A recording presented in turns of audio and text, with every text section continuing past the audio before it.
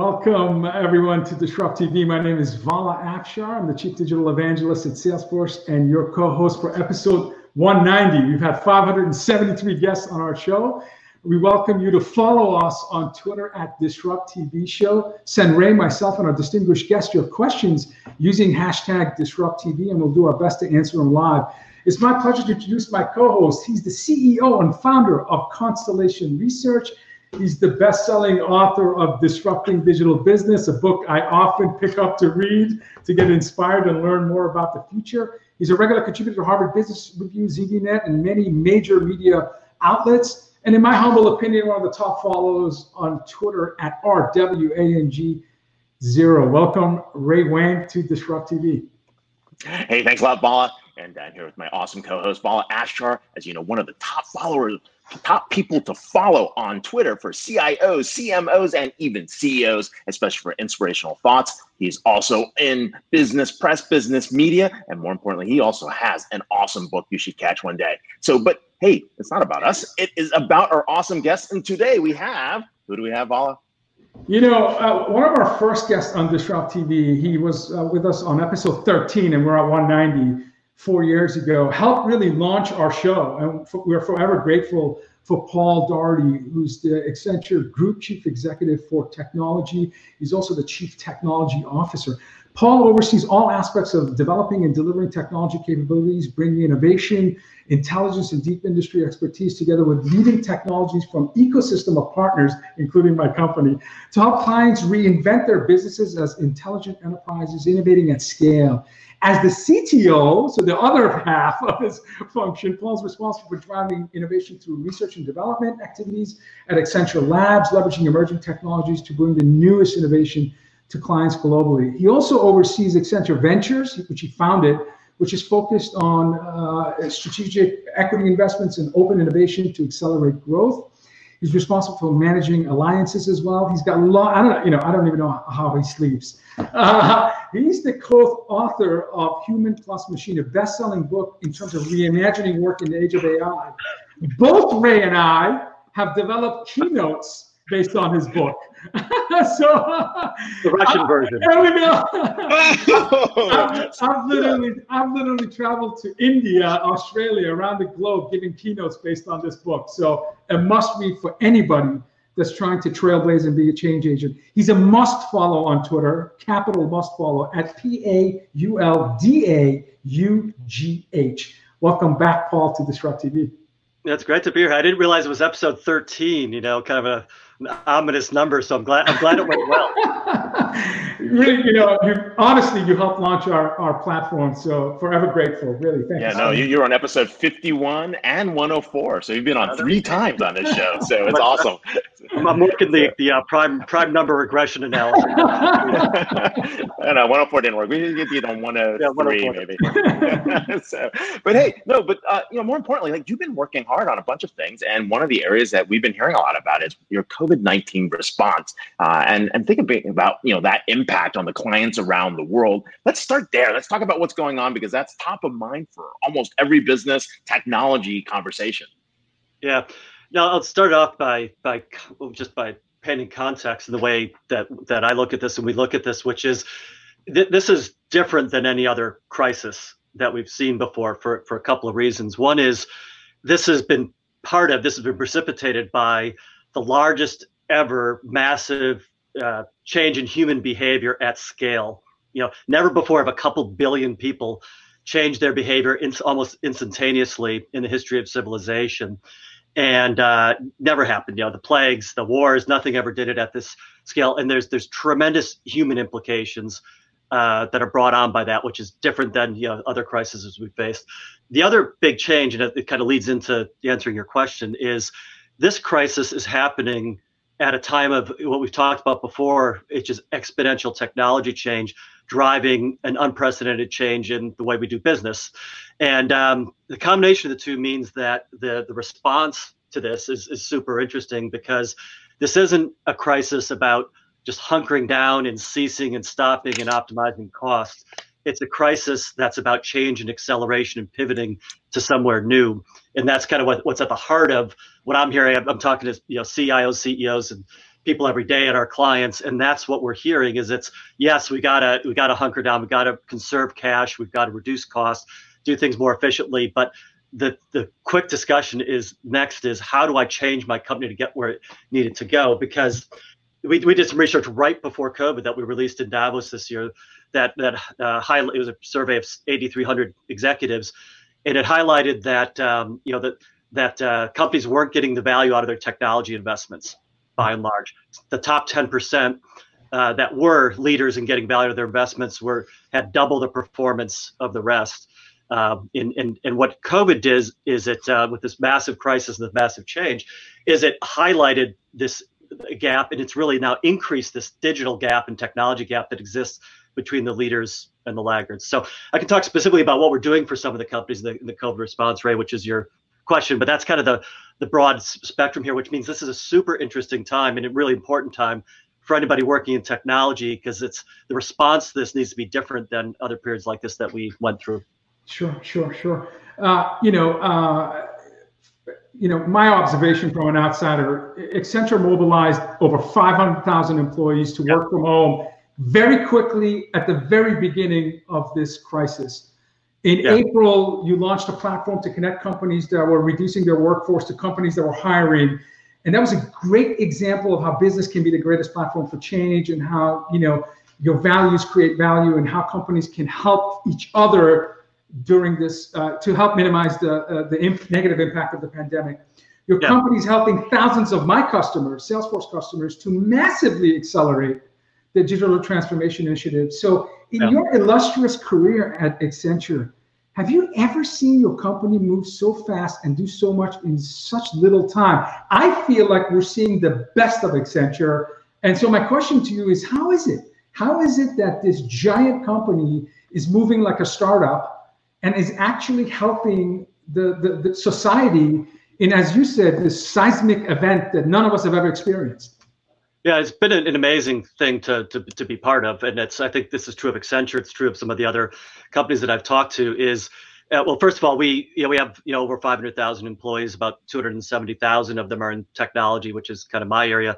And what we did very early, like when we saw the signs of this in China and saw it emerging, we started the preparation everywhere in every country: India, Philippines, U.S., Europe, all the places we operate, because we were concerned about what the spread would do. So I think we were fortunate that we took this proactive stance, so that when we did hit periods of disruption in any country, we were ready. We had purchased the backup laptops, equipment, Wi-Fi hubs, what have you, and had positioned our people. We'd moved desktops out of offices, and we're doing that proactively. So when the shutdowns came, and some of them came fast, we went in one country, they were all clear, saying that they were not going to go to a lockdown. And then they issued an 8-hour notice of complete lockdown after around the hill, after having had a position they would never do it. And we were fortunate to just be proactive and be able to adapt even in those circumstances. So we got very quickly to the vast majority of our people working at home. And I think because we've had a digital foundation, we're 95% in the public cloud with our systems. We've been a leader. We use Microsoft Teams extensively, the number one user of Teams. Our video minutes went up 5x from March 12th to March 14th, when a lot of these lockdowns started happening. And our audio minutes went up to 900 million audio minutes a month, which if you to put that in context, that's 1,700 a year. That's 1,700 continuous years of audio every month. It's the larger than anybody else that's doing this anywhere in the world. So we had the platforms in place to be able to work virtually. And then what we started focusing on immediately, obviously the first priority was safety of our people, getting the people safe, then getting the people connected, and then taking care of the well-being of our people. We launched something called Together More Than Ever, which is a program to keep us, because our thing was, we rejected the term social distancing. We said Accenture doesn't do social distancing. We do physical distancing, but we believe in bringing people socially closer together. And the program, Together More Than Ever, was about specific tools and techniques and ways we were trying to get our people more together, socially. And that was really effective to make sure that that in this time we're spending more time talking to each other rather than less. And the same with our clients. My message to all our teams is our clients need help more. Like, just because we're not in the offices where our clients work, we need to have more touch points with our clients because they have more needs. They have concerns. They need, frankly, need people to talk to as well. So our whole focus in this has been, how can we be together more than ever and leverage technology and show others how we can use this technology to improve. One other thing I'll say is we've been helping a tremendous number of companies with adopting the technology as well. One of the ones that we talked about publicly, it was the National Health Service in the UK, where they called us up and we support the NHS, and they asked us to get them live on collaboration quickly. So we partnered with Microsoft and got 1.2 million employees of the National Health Service online in Teams within a week to, so that they could better serve their constituents. And there's many stories like that of companies moving that fast to adapt at scale. We're seeing the best of Accenture, and kudos to you. And I really believe your culture and your technology, and of course your talent, those three are contributing to, and in every crisis, leaders emerge, and you were a leader already, but you're definitely demonstrating to certainly my customers that there's no better partner in the world. So thank you so much for what you do. Well, I think one of the things that I'd highlight is thank you. That's very, very kind comments about Accenture. And I believe we did do very well in this, and we were kind of leading and very proactive. But it's about an ecosystem too, and that's why. And I think it's true not just of us, but the customers we work with and others. It's how do you, in this time especially, how do you work with the ecosystem? So, we worked with Microsoft to help Rolls-Royce turn their automotive factories to make ventilators. We worked with Amazon to stand up using Connect to stand up new call centers to help accelerate unemployment benefits in Texas and other states. We worked with Salesforce, as you said, for contact tracing in Massachusetts and California, other states, and worked with India. We worked with the government of India to stand up their Sati application, which is how the 1.2 billion people in India are keeping track of COVID and what's happening. And so so it's kind of working with a lot of partners and in bringing together the best solutions. And what Julie, our CEO, said right when we were in the heart of this and this was starting is when somebody on the front lines, when a first responder calls, the first thing you do is you help them and you rally the ecosystem, the community to help them, and then you ask later about how does this work and how are we going to sustain it long term. But the first thing that you do is you kind of dive in and help, and that's the right answer. I think long term for the communities we work in, it's the right answer for the purpose that our employees feel and why we do what we do. And it's the right answer long term for customers and relationships, because if you're there for customers and people when they need it most, then that serves everybody well in long term too. Absolutely. One of the interesting things as well is that shift that's going on in the technology landscape, right? Certain things have been massively accelerated, other things have been put on hold. Yeah, what are you seeing? What trends have you seen? What's been pulled out faster that would have taken years to get to, that people have suddenly made a priority, and what's been put on the back burner? Yeah, we've had 3 years of digital culture transformation in 3 months, at least. If you think about what's happened, and it's on a personal level as well as a business level. My wife's parents, who are now avid, active Zoom users, had no idea what it was, and they're connecting with their family in ways that are more meaningful than they were before this whole crisis happened. And we're all experiencing things like that. And the culture changing companies is massive. It's not just working virtually, it's realizing what you really need to do to get things done. Organizations are working at a speed they never did before. They're making, they had to respond to the crisis and keep their people safe and get their operations working. Now they're realizing if you strip it all back, you can move faster. If you strip it all back, you can make decisions quickly. You can get less people involved and get to the same outcome. You can work virtually. And that's going to be forever, in terms of how we operate. We won't be working from our homes forever. Those who say most people can work from home, I just don't believe it, because as people, we want connections. We're human beings. Where the workplace is going to be transformed dramatically. Real estate will be transformed dramatically. Urban centers and campuses will look very different, I think, because of this going forward. But it'll be about places where people come together to do things and processes that are virtualized, so you don't have to do that. So that people come together when they want to, when they need to, not because they have to. And that's what the long-term environment will look like. I know. We walked into an office yesterday and it was like they already spaced out everything. I mean, it was like what you could fit 3-4 people into in a workspace was 2. Right. Yeah. I mean, they were getting ready to open up, and it was interesting to watch. But the other thing, the thing that I just have to talk about before we run out of time is cloud. Because cloud, as I said earlier, there was an exponential curve happening, and we've talked a lot about artificial intelligence before. That's kind of happening. But I think what a lot of organizations realized when the tide went out and the leaders, those that are lagging are looking at the leaders, there's the realization that companies are behind on the digital transformation and behind on the cloud, kind of the move to the cloud to really build the resilient, modernized architectures of the future and the talent and operations of the future that they need. And that's what we're seeing. And you saw it in, look at the cloud companies' results recently, and you see it in their results. We can see it in our business. The companies that are coming to us to accelerate their journey to the cloud is really, I think, one of the technology stories of what's happening now. And it's going to accelerate a lot of the cloud adoption. I believe that what we're going to see is, we're roughly 20 to 30% in the cloud on a workload basis. I think you guys have said similar things. That's going to double. That's going to go to 70+% very quickly in a matter of 3 to 4 years. And this is the time to make the move. And those that move faster are going to be in a better competitive position for whether it's a V or a U or a swoosh kind of recovery, are going to be in a better position for the recovery. So that's where we're focusing with a lot of our customers right now. Absolutely. I agree with you. I'm a weekly contributor for ZDNet, and for the last 3 years, the most popular blog every year was when I feature your technology vision report that you author. And in February of this year, I wrote the article titled, Can Your Enterprise Survive the Tech Clash? Again, featuring your work. And the report said companies need to balance value with their stakeholder values in order to successfully compete in the digital economy. I feel your Tech Vision report is even more relevant now than when it was written, given the crisis we're in. So knowing what you know, what would you emphasize from the Vision report? There were 5 elements. DNA and innovative DNA, in my opinion, is one of the most important feedbacks from the report in terms of continuing to innovate and adding value.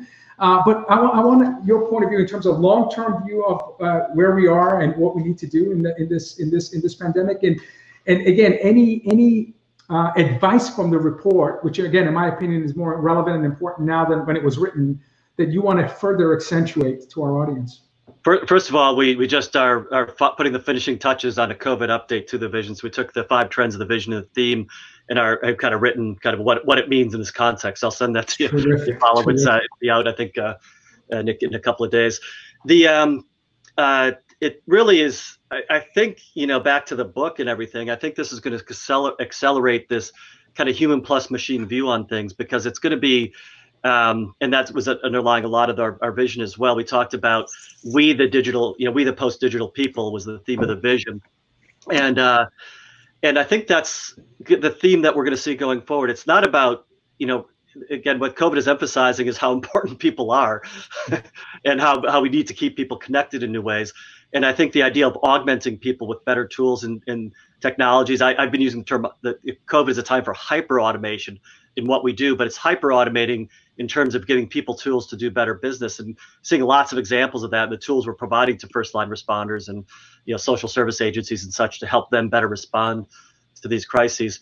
I think it's also time. When I talked to a CIO recently, and he said COVID is bringing a new business case to innovation, and he said innovation that sat on the shelf now is a business case. And I've got this right here, which is my Oculus.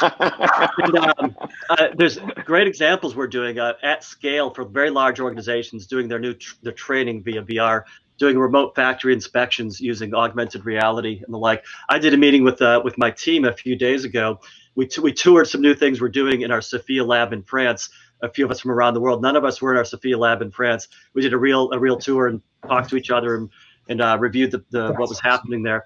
And I think that's an example. I don't think, it doesn't mean billions of people can use VR overnight, but innovation, it's a time for innovation. We're seeing distributed ledger and blockchain, new applications that we're kind of bubbling away at small scale, taking off. So when you look at the vision, I would say it's the human implication, thinking about how we implement the technology in a human way. It's about the technology foundation around the cloud, collaboration done in a secure fashion. And it's looking at how do we drive this innovation in very relevant ways, faster into the organization. And we talked about DARK in the vision last year, DARQ, distributed ledger, AI, artificial intelligence, extended reality, which is the R, and quantum computing is the Q. Quantum may be a little bit further out still, but the other three really accelerating as we look at how things are playing out. These are must-read reports. As a former CMO, Chief Customer Officer, and Head of Engineering, I would build my investment thesis and future blueprint based on your reports. So I can't tell you how much I appreciate. And I'm looking very much forward to your update, because that's another ZD Meta article for me. So thank you. Well, hey, I also want to jump in, though. I mean, in this time of change, a lot of people are looking for leadership traits. What leadership qualities IT leaders, business leaders have to have. I know you've been talking a little bit about that as well with other folks. Want to share some of your traits that you think people should be thinking about as they're designing for this shift?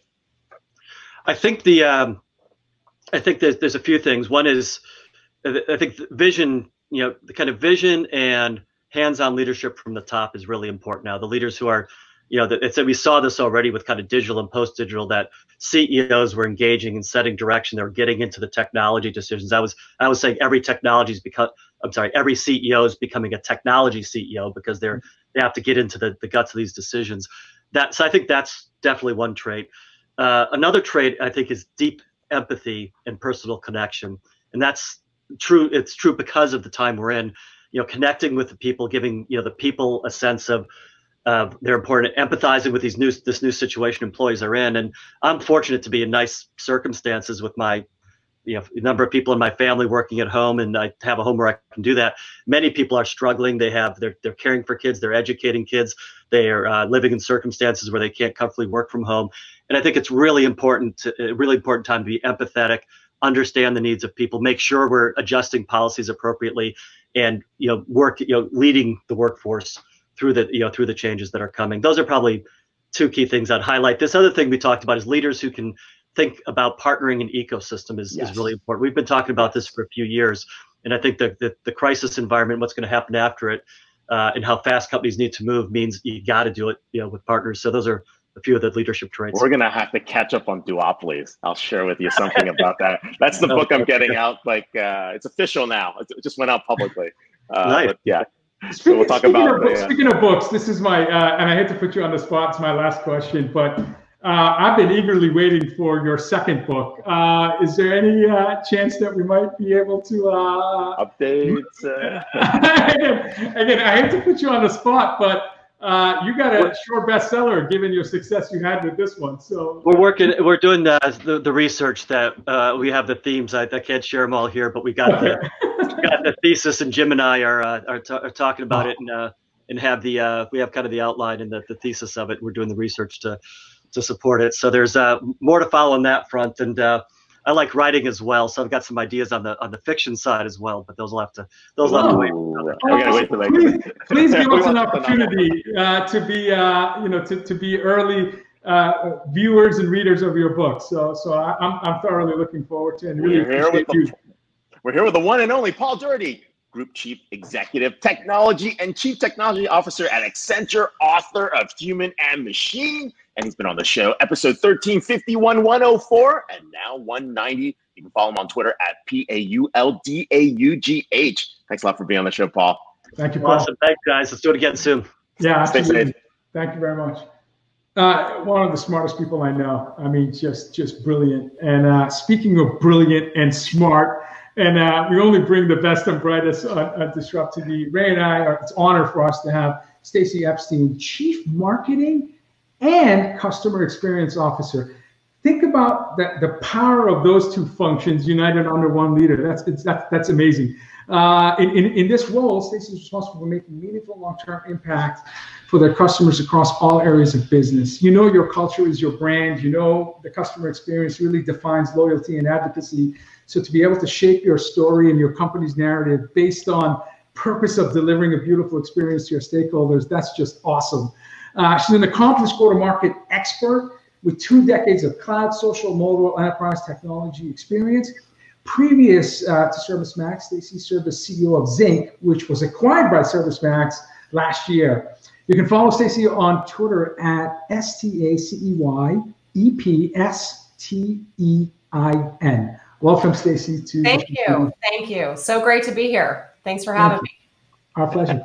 Hey, no, thanks a lot for being on the show. You are definitely an enterprise software veteran. You've played so many different roles that are out there, and taking all those experiences together. I mean, it's a great time really to talk about some of the things that you're working on here, and of course working on with the COVID-19 coronavirus situation. But let's start there, right? I mean, there's a lot going on. You guys have been actually doing a lot of work in those areas. So let's start talking about what's hot, what's new.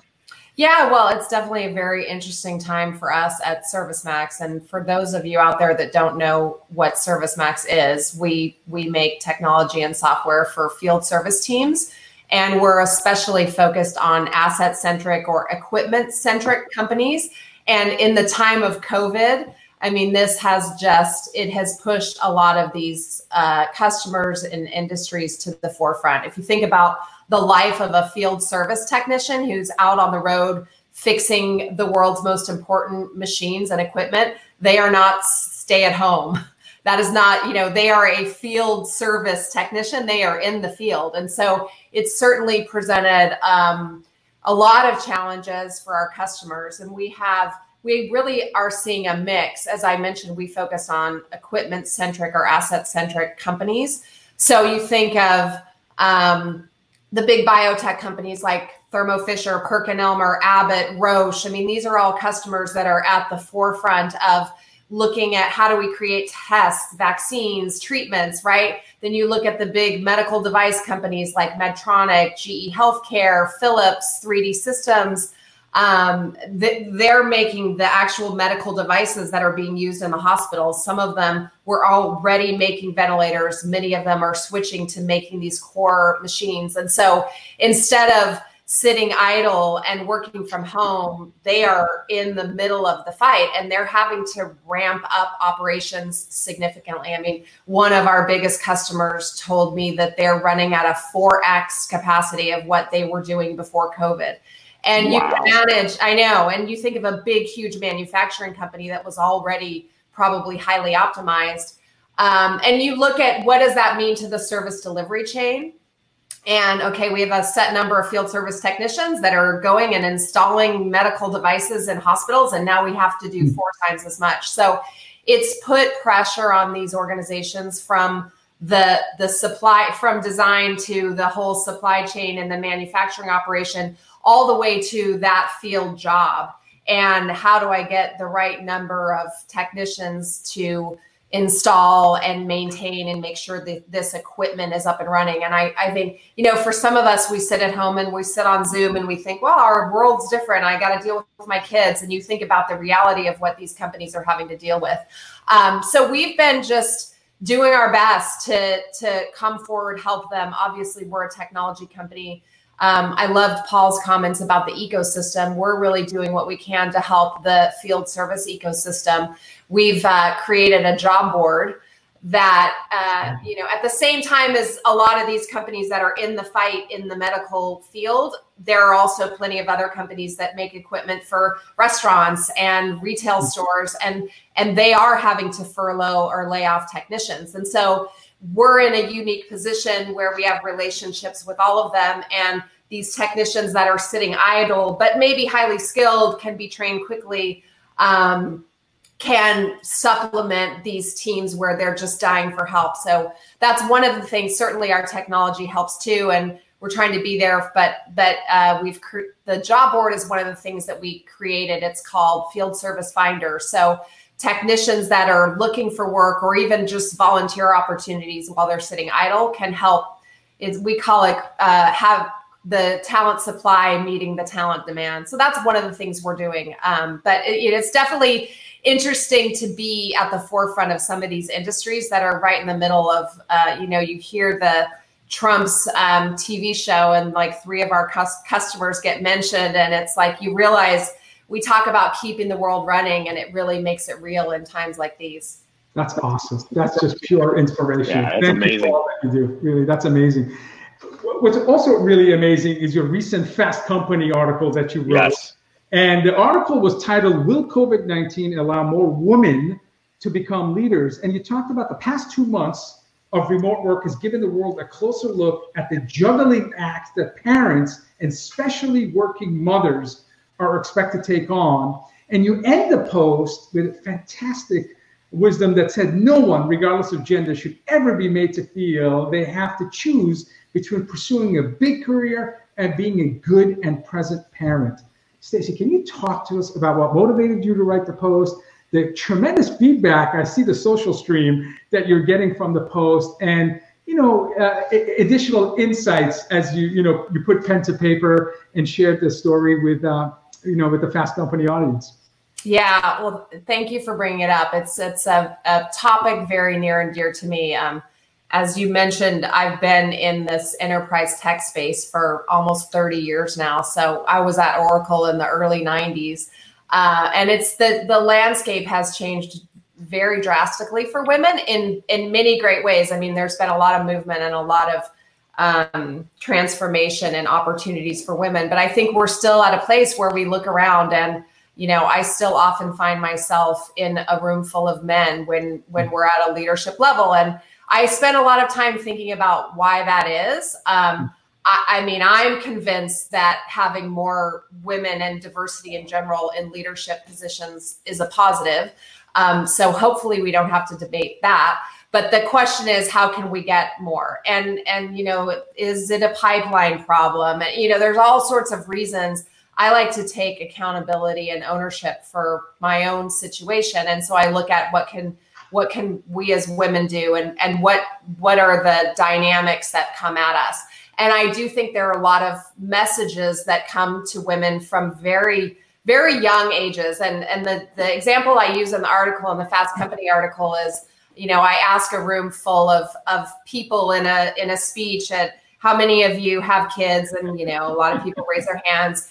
And then I say, how many of you were asked if you're going back to work after you have the kid? And all the men's hands go down and all the women's hands stay up.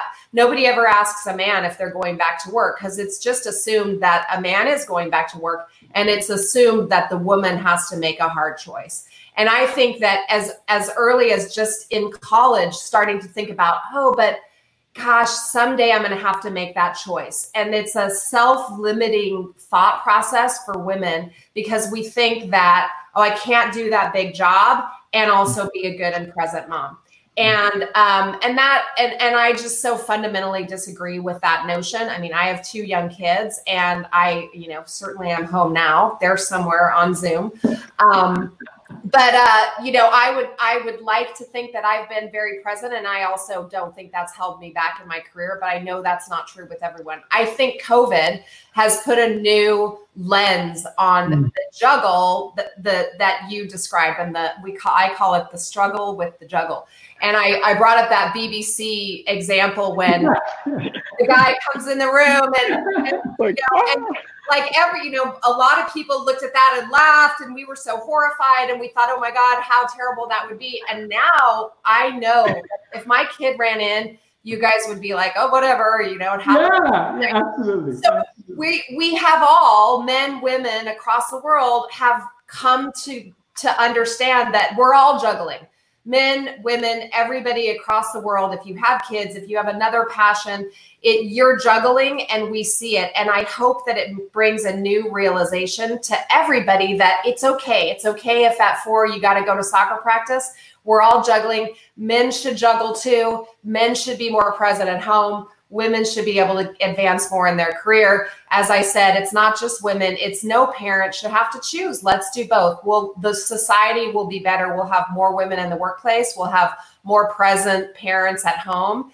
And I think that my optimistic view on COVID is that is one of the things that can hopefully go in a positive direction for us all. Awesome. We got some great comments popping in here, just sharing with you. Susan Talkin, who I know Colin over here, and Kristen Wells as well. Kristen Wells, thanks for popping those up. But yeah, definitely lots of stuff going on there on that side. There's also things that are happening around field service, right? I mean, this is exciting. We got AR, VR, IoT, Edge, everything coming back in, right? All around this. But, what are you most excited about? Well, and Paul, there were a lot of things that Paul said that I just totally agree with, and I do think that a lot of organizations, even just beyond field service. I mean, we deal. A lot of our customers are in manufacturing, right? So we're at the heart of that industry. But I think across all industries, there were a lot of companies that got caught flat-footed. And the ones that were furthest along in digital transformation, I mean, you think about IoT and connected enterprises and being able to understand the health of your equipment. And, is it running at optimum capacity? Is it going to break down soon? Should I send a technician for preventative maintenance to make sure? I mean, that's all done through technology. And the companies that were furthest along in digital transformation are completely reaping the rewards of having done it. And it's so obvious to see. And I think the ones that have been hanging back or were laggard for whatever reason are rapidly putting together their strategies for how they're going to catch up.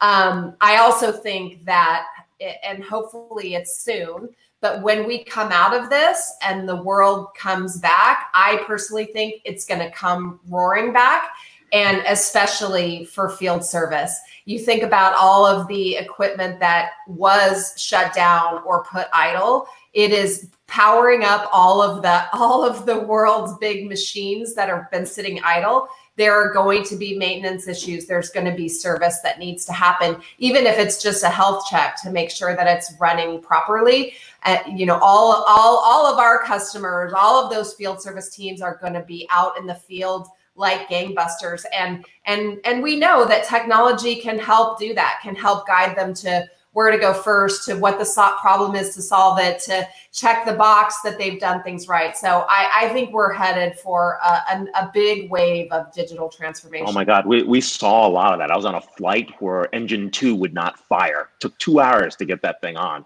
Right? I mean, the planes that were just being added we're like, come on, like what's going on? And all the retroactive maintenance instead of the proactive maintenance and going in blind on that. Just even in airlines, can you imagine all those planes that are parked out there that just aren't flying? That was like chaos. All the rental cars that are sitting there that haven't been turned. I mean, this is going to be crazy. It's going to be, we call it backlog, service request backlog. There's going to be like, the most important machines are going to get looked at and fixed first, and companies have got to be ready with the number of technicians on staff that are trained, the technology, as much as they can do it remote. It's gonna be a little crazy. We got to be ready for it. And I think, while companies are sitting a little idle and the office workers are at home, that's where we're really trying to help get them ready to meet the demand that's coming. And I hope it comes soon. I think we all want to get back out there, but that's what we're looking at for our customers. That's amazing. Speaking of big machines, it was Peter Drucker who said in business, there's 2 main functions, innovation and marketing. And marketing is certainly disrupted in ways that we've never seen in our lifetime, including the fact that we had to figure out how to shift from face-to-face networking and storytelling and connecting to now this purely distributed digital world. So can you talk to us about what will remain the same when we think about marketing in a post-pandemic next norm? And what are some of the things that new muscles that we need to develop as companies in order to really maintain and grow those meaningful connections? Yeah, it's interesting. I mean, I'm an extrovert, and I like to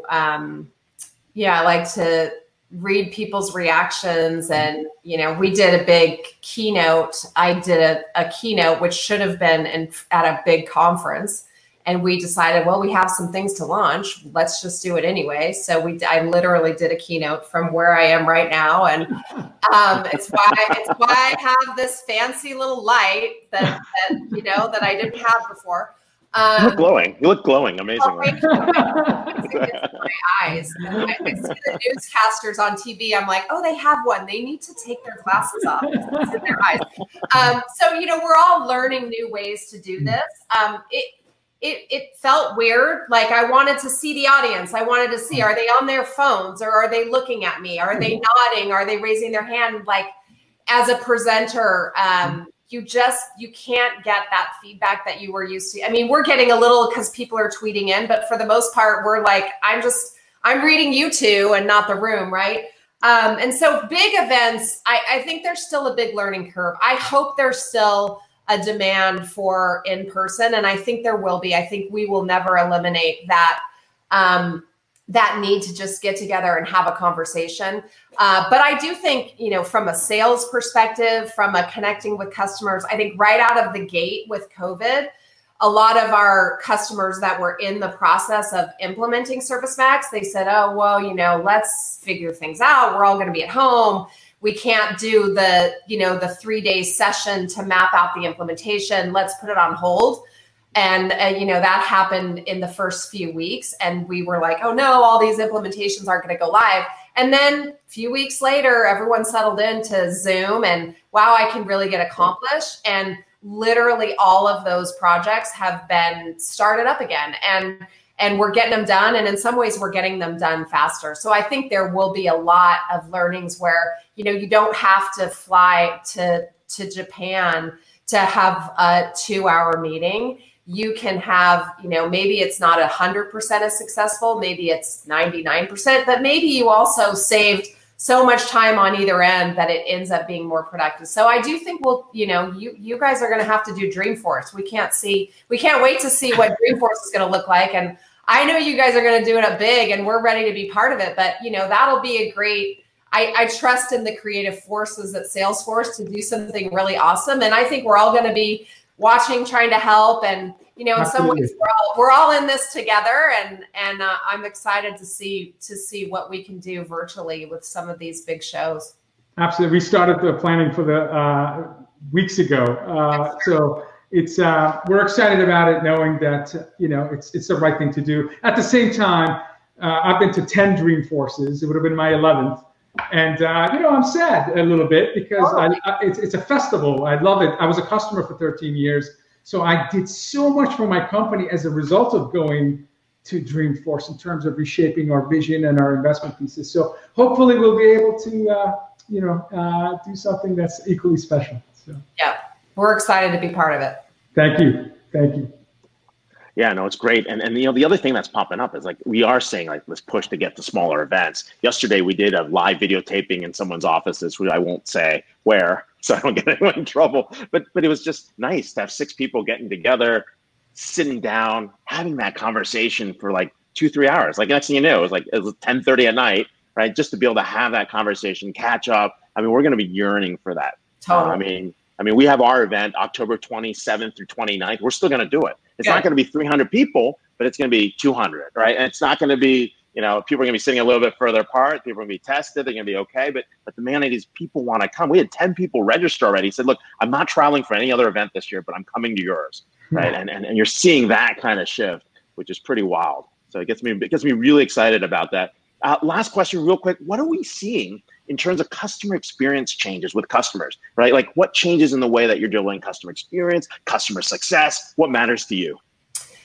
Yeah, you mentioned this in your intro, the kind of the two worlds of marketing and customer experience. It's been really fun for me because I do think the two of them really feed off each other. The more in touch you are with your customers and what they're doing and what they want, that's what you should be marketing, right? Is where are the successes and where are the desires in the customer base? We've certainly increased our focus on customer experience in the last year. There is one person other than me on our customer experience team, but it is a cross-functional. So there's multiple people that make up customer experience, although there is only one direct report to me that kind of runs customer experience. And we've done started with lots of research and analysis on just surveying partners, customers, employees on what are we doing great? What can we do better? And I think that's really at the heart of, it's like everything, data should be at the heart of what you do. And so that understanding of customers, of where they are, of where to meet them. I mean, one of the things we learned, which I brought up earlier, is, where are they in their progression of digital transformation? And we learned that we were giving like a one size fits all message and approach to every customer. And so here's our product and here are the great things that it does. And that resonated for the middle section. But for the ones that were still doing things on pen and paper, they were like, well, I haven't even automated scheduling yet. And there were others that like already had sensors in their shop floor and were ready to talk about, the next wave of AI. And so we learned we had to work with customers where they are in their maturity curve. And then that translates back to marketing, right? Then you got to make sure you're talking to prospects so we really kind of changed our approach to how we work with customers and how we talk to the market in general. And so that's one of the big things, but it comes from data. So I think that analysis and that real true understanding of where are you strong, where are you weak, and focusing on doubling down on the strengths and solving the weaknesses. That's been our big focus from customer experience and involving every team. That's awesome. We're live here with Stacey Epstein, Chief Marketing and Customer Experience Officer at ServiceMax. You can follow her on Twitter at Stacey EPSTEIN. And thank you so much for being on the show, and thank you for sharing your insights. Thank you, Stacey. You're terrific. Thank you so much. Thank you. That's amazing. Amazing insights. And the power of combining customer experience, responsibilities, and marketing, I think is just a brilliant move. Speaking of brilliant, our next guest, Steve Wilson. All brilliant. Steve Wilson, Vice President, Principal Analyst at Constellation Research, focusing on digital identity and privacy. Steve's advisory services include security practice benchmarking, privacy engineering, privacy impact assessment.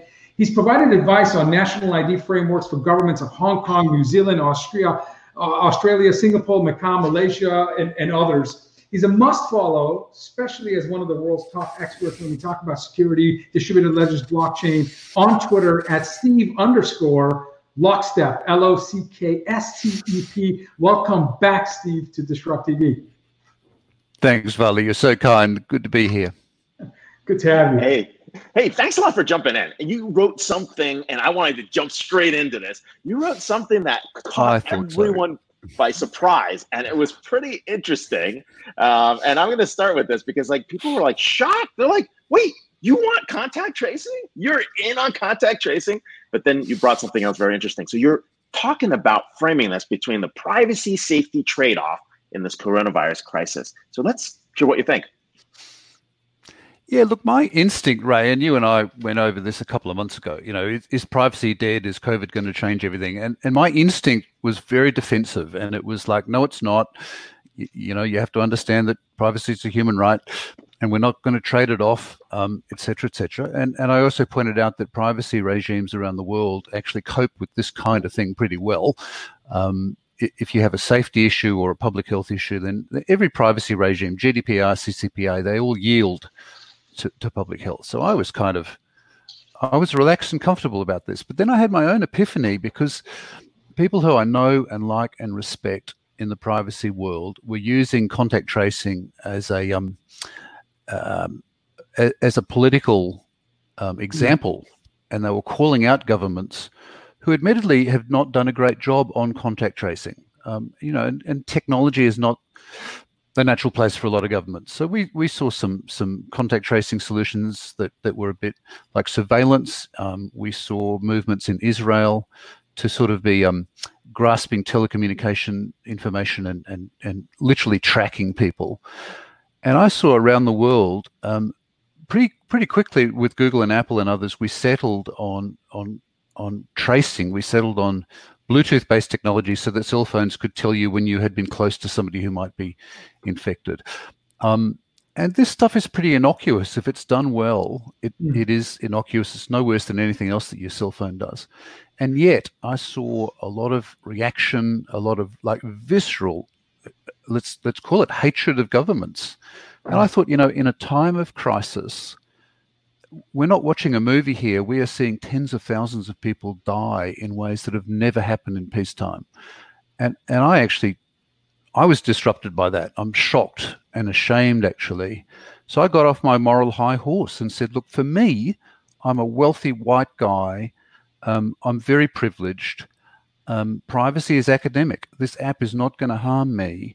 So I've come to the party. I've said, I'm going to get off my moral high horse. I'm not going to pretend that contact tracing is actually going to damage me. And I can do my bit, just a little bit, to use contact tracing to try and get the public health system up and running. I don't think it's a big deal, but to make it a big deal, that was my personal epiphany. Like, why are we politicizing this? We are always asking governments to not overreact to national security. 9/11 surveillance, the legislative response around the world to 9/11 was a horrible overreach. But I find that privacy people are overreaching. Like, we should not be overreacting to contact tracing in this way. We have an opportunity to come to the party, give the government a break. Easy for me to say it in Australia because the government's done a fantastic job in Australia. And they've done a very unusual job in Australia. We have a fiscally conservative government in Australia, not unlike the Conservatives in the UK, not unlike the Republican Party in the US. But they did a huge fiscal ideological backflip, and they've gone into significant debt. They've nationalised the private health system in Australia. They are compensating employees for staying at home. They are compensating employers for shutting down non-essential businesses. We have now, overnight in Australia, we have gone into debt to the tune of about 20% of GDP. Wow, now that is a huge ideological backflip. So the politics of this is important. And I figure that if our government was willing to do that, then I'm willing to come off my moral high horse and not make such a big deal about privacy. Yeah. I mean, Steve, in the US, the first recorded COVID death was March 2nd. By June 2nd, it's likely will be over 100,000. 100,000 deaths in 3 months. We're at 87,000 now. So no doubt in my mind we'll be north of 100 in 3 weeks. So when we're talking about not being able to test at volume, we're talking millions per day. We've done in the US, I think 10 million in total. And the Harvard medical study says we should be at 5 to 6 million per day in order to safely reopen businesses without contact tracing, whether it's manual, digital, using Bluetooth with Apple and Google and others, short of a vaccine, which is not likely to be calendar 2020. You're right. Armchair critics with no privacy concerns shouldn't have, fake outrage about something that's critically important for us to safely reopen. How do I go back to my company's offices that are 70 floors tall with thousands of people normally in and out if we don't have this capability to know when there is a positive diagnosis? How quickly can we let others know you need to potentially self-quarantine? And it's really... There's still a lot of nuance here. There's a lot of solutionism happening. And, Naomi Klein wrote a brilliant piece a couple of days ago about solutionism in the Silicon Valley. And, God help us, certain trillionaires are capitalizing on this. So there's a lot of nuance here, and there's a lot of, bad behavior still. And there is overreach, and I don't discount that. The other thing that needs to be said is that contact tracing is no silver bullet. Some of these apps don't work really well. They've been oversold. But in Australia, we're not overselling contact tracing. We're using it as part of a well-established contact tracing public health response. Yeah. And the people I speak to and respect, public health policy people, they say, contact tracing, the app is just another signal it's going to help. And to me, I want a proportionate response. In Australia, we have had 100 deaths, and we thank our lucky stars. And the reason for that is complicated. And the reason why other countries are doing less so is complicated. And there's no way am I saying that an app is going to change any of that overnight. Right. But if an app can help, and if an app can save some lives, we've got to be proportionate, and we've got to not make a political example out of this. I don't make a political whipping boy out of an innocuous Bluetooth app. And I find that this is my epiphany, and I'm willing to say this publicly. I am shocked by the overreaction, and I want to do my bit. There's people saying contact tracing needs to be fully decentralized. Let's do it on a blockchain and let's have a peer-to-peer alert system. I don't want a peer-to-peer alert system.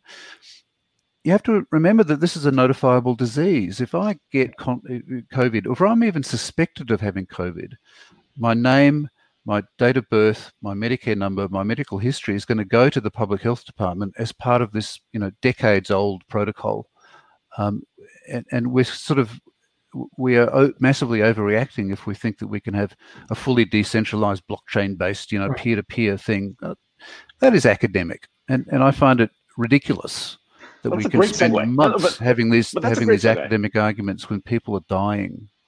That's a great segue, really, to blockchain productization, right? I think that's one of the things you've been looking at as well, right? I mean, the COVID crisis, people, of course, it's blockchain. We're going to try blockchain on everything. Let's try blockchain on COVID. Let's try blockchain on, no, we get that, right? But there's real productization going on. So how are people going from pilot to production? Because we had all these pilots. It was like, oh, I blockchain enabled my dog. I blockchain enabled art, right? You're like, okay, let's get real here. But you've got a bunch of critical success factors as well. And before you answer, I want you to relive the moment about 50 minutes ago when Paul said that he believes, from Accenture's point of view, 3 years of digital transformation and acceleration and urgency has been compressed to 3 weeks.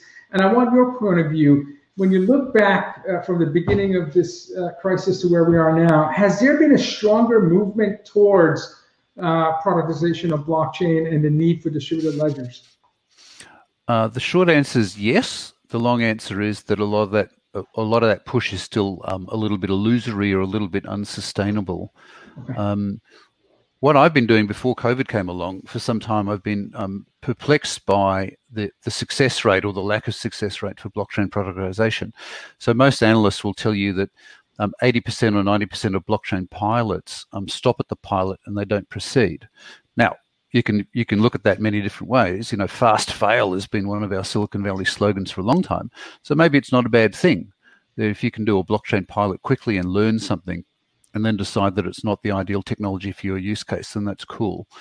But nevertheless, there's clearly a level of disappointment, and people were expecting a better hit rate than that. So what's going on? Now, a lot of people have been talking about use case selection for a long time, and we're not adding to that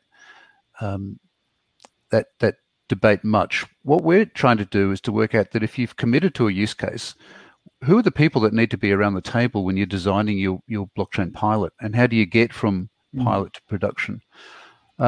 We have along the way talked to a number of absolute paragon use cases. Trade documentation, I think, is still the best one. What's interesting? I spent probably 3 hours interviewing trade documentation people, vice presidents, senior executives, and technology people that are in those consortia. And you know what? You can talk for 3 hours and nobody will use the word trust.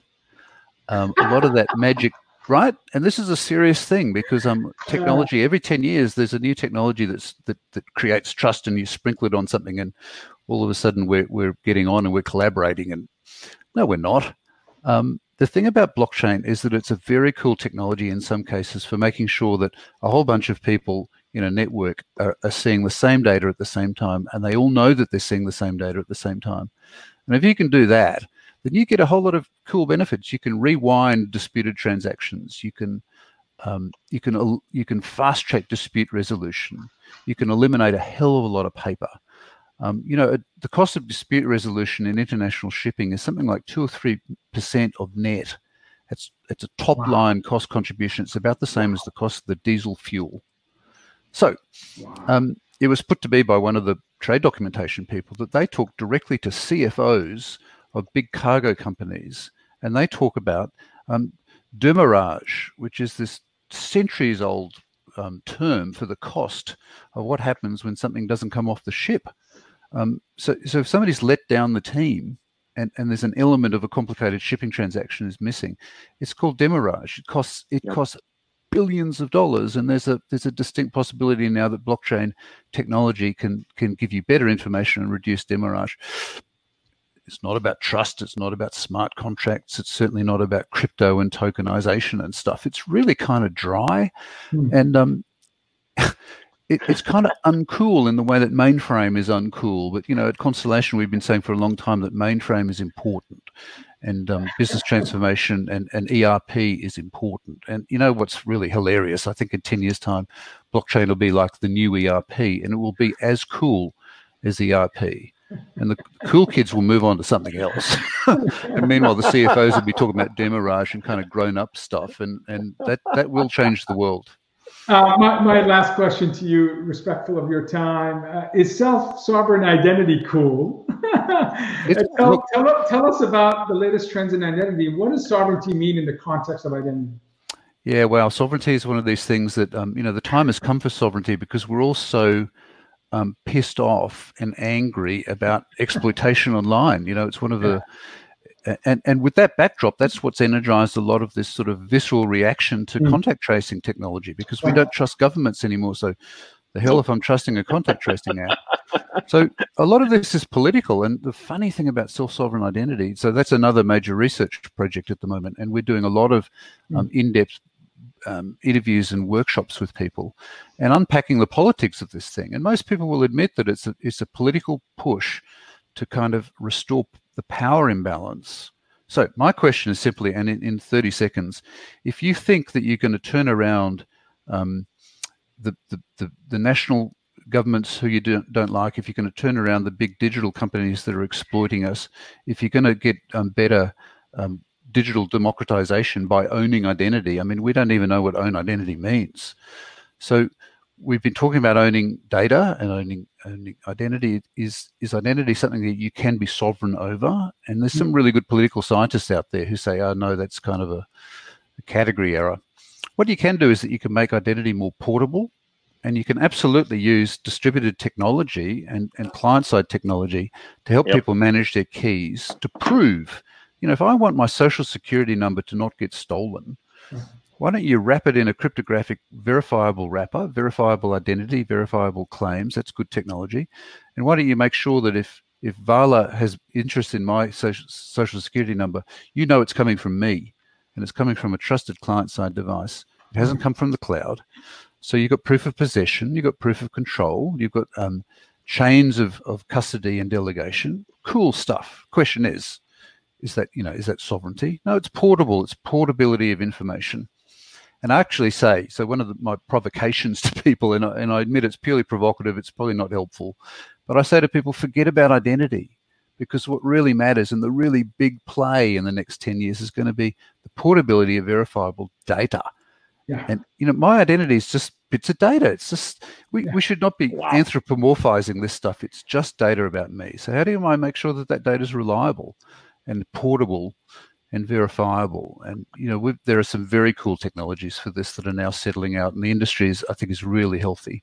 Do you think as we shift to a distributed digital higher education model where your credentials need to be mobile as you shift from potentially campus to campus, more of an Android operating system versus a closed Apple iOS, will there be certain industries that are going to drive universal identity and standards that can help that mobility of data and ownership of that data? Yeah, absolutely. So distributed ledger is a nice place again for finding data. One of the coolest things about the blockchain, the original blockchain, was availability. It's always there. It never goes away. You can find stuff. So the idea about using blockchain is like an added reliability layer in the cloud. There's some goodness there. And certainly being able to find your educational credentials and all of your lifelong learnings. The idea of lifelong learning record, US education with the help of Salesforce and Microsoft and some big companies and some small companies, they're doing some great work. My considered opinion is that the more important technology here is actually client-side stuff for proof of possession, proof of control. I think that the way that you distribute the data, whether it's a blockchain or a good old-fashioned database, I think that that's less important. But the innovation, the disruption dynamic here is important. A lot of stuff has been shaken up, and a lot of things that we said couldn't be done are actually being done, and that's good. That's great.